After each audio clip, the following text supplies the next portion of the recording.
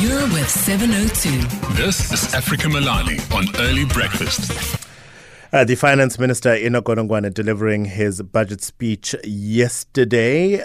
Difficult, I suppose, treacherous waters, some would argue, that he had to navigate because it is an election year. And we having a country that is realizing underperformance as far as economic growth is concerned, and therefore revenue and the ability for the revenue services to collect money is dwindling. But at the same time, spending, unfortunately, is not being curbed. So he had a tightrope to navigate, and he found 150 billion rand in the gold and foreign exchange contingency reserve account, which means that the budget cuts he was threatening at the medium-term budget policy statement in October, November last year were not realized, at least not to the extent that he was promising. Matthew Parks is parliamentary coordinator for COSATU. Matthew, COSATU was protesting outside City Hall yesterday ahead of that budget speech, in part, I imagine, because you were opposed to the idea that he would cut budgets for essential services and some of the more important services in South Africa. Were you pleased with what he delivered yesterday? Good morning. Good morning. Yes. Look, it's a mixed bag. There's some parts of some we're disappointed with. We do appreciate the Minister of Finance. All right, Matthew, for whatever reason, that line is just problematic, I'm afraid. So let's try and either get you on a different line or ask you to move to a part of the room that you're in right now where we'll be able to hear you, because it is essential, I think, we hear your voice as far as your reaction to that budget delivered by the Finance Minister yesterday. Over the next 3 years, 150 billion rand will be drawn from the gold and foreign exchange contingency reserve account. Once a proposed settlement agreement between National Treasury and the South African Reserve Bank is finalized, the necessary legislation was tabled yesterday, the GFACRA defrayment bill, alongside the budget of 2024. Let's try it now, Matthew. You were saying it was a mixed bag for you, the budget speech by the Minister yesterday. Yes, and hopefully you can hear me okay now. Much better, much clearer. Thank you, Matthew. Okay, I won't move an inch.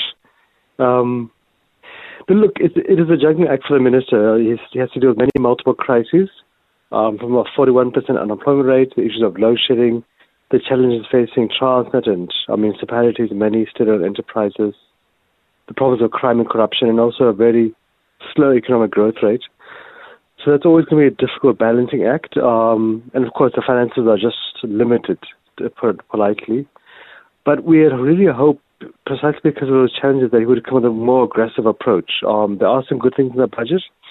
There's a few new things, but we just didn't feel that it's going to be strong enough to kind of really push the envelope on all these crises we're facing, especially just to grow the economy. Because fundamentally, at the end of the day, the real solution to all of the issues, including the revenue for the state, paying down the debt, and all of that, is to grow the economy. If companies can thrive, they can create jobs, there'll be more tax that the state requires to finance services. And I think for us, we get frustrated with changing that. The approach they take often is that, well, we're in a fiscal crisis, let's cut down on expenditure.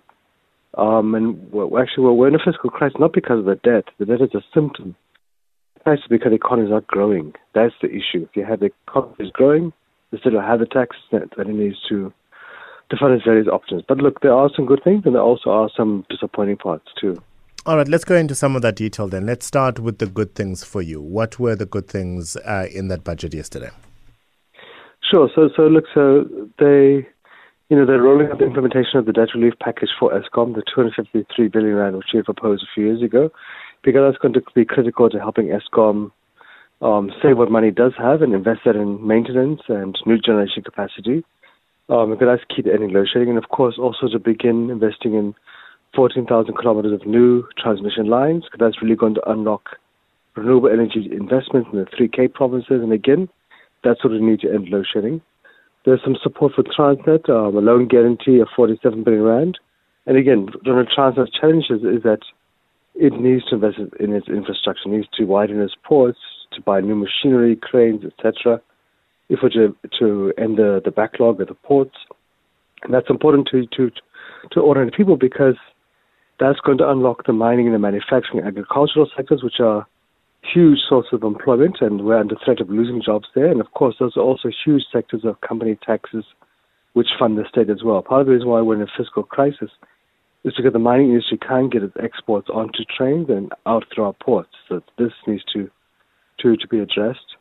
We all know the problems of local government, especially many rural communities across the provinces. So there's some significant interventions, I think in about 140 of them, to try to build capacity, to try to deal with corruption. So we hope that can materialize and wouldn't just be, promises. There's a really huge infrastructure program for roads, for electricity, and especially for water. I think at people of Cape Town, we know the value of that. That's about 946 billion rand. So that's a huge chunk, but that's over 3 years. So I think for us, the key thing there is making sure you have capacity in municipalities and departments and the state-owned enterprises to actually spend the money. Because at times you would see some municipalities don't know how to spend money and the money gets returned to treasury. So we hope that can be achieved. So it's a mixed bag. I know the one controversial issue is, which you think is necessary, but you can only do it once, and we hope you do it's done in a smart way, is the Reserve Bank has got about 500 billion rand worth of reserves. So they're going to withdraw 100 billion rand this year, then 25 billion rand into the next 2 years, just to kind of help pay down some of the government debt and so forth. So that's the thing you can do once off. You can't do it all the time. You need the currency reserves there for emergencies and, of course, also to defend the value of the rand and so forth from speculators. But the use of it once off, and we hope it will be done in a way that gives support to Eskom and Transnet, because, again, that's money that's going to help unlock the economy, and that will be an additional tax revenue for the state going forward. So I think for us, those are some of the key things. And, of course, also, we're beginning to see on the issue of law enforcement, because we've been quite concerned about the declining headcount in the police service. They're now hiring an additional 10,000, 20,000 in the pipeline, and we can now see the police headcount numbers beginning to increase again. Not far enough, not fast enough, but it's still progress. So I think those are some of the positive things.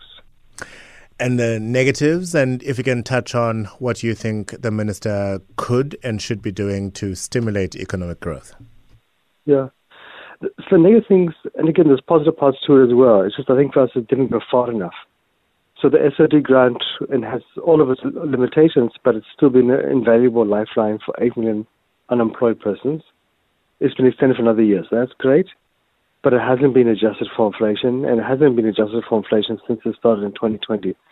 So it remains 350, but to us it's just beyond shameful that we can give politicians an increase each year.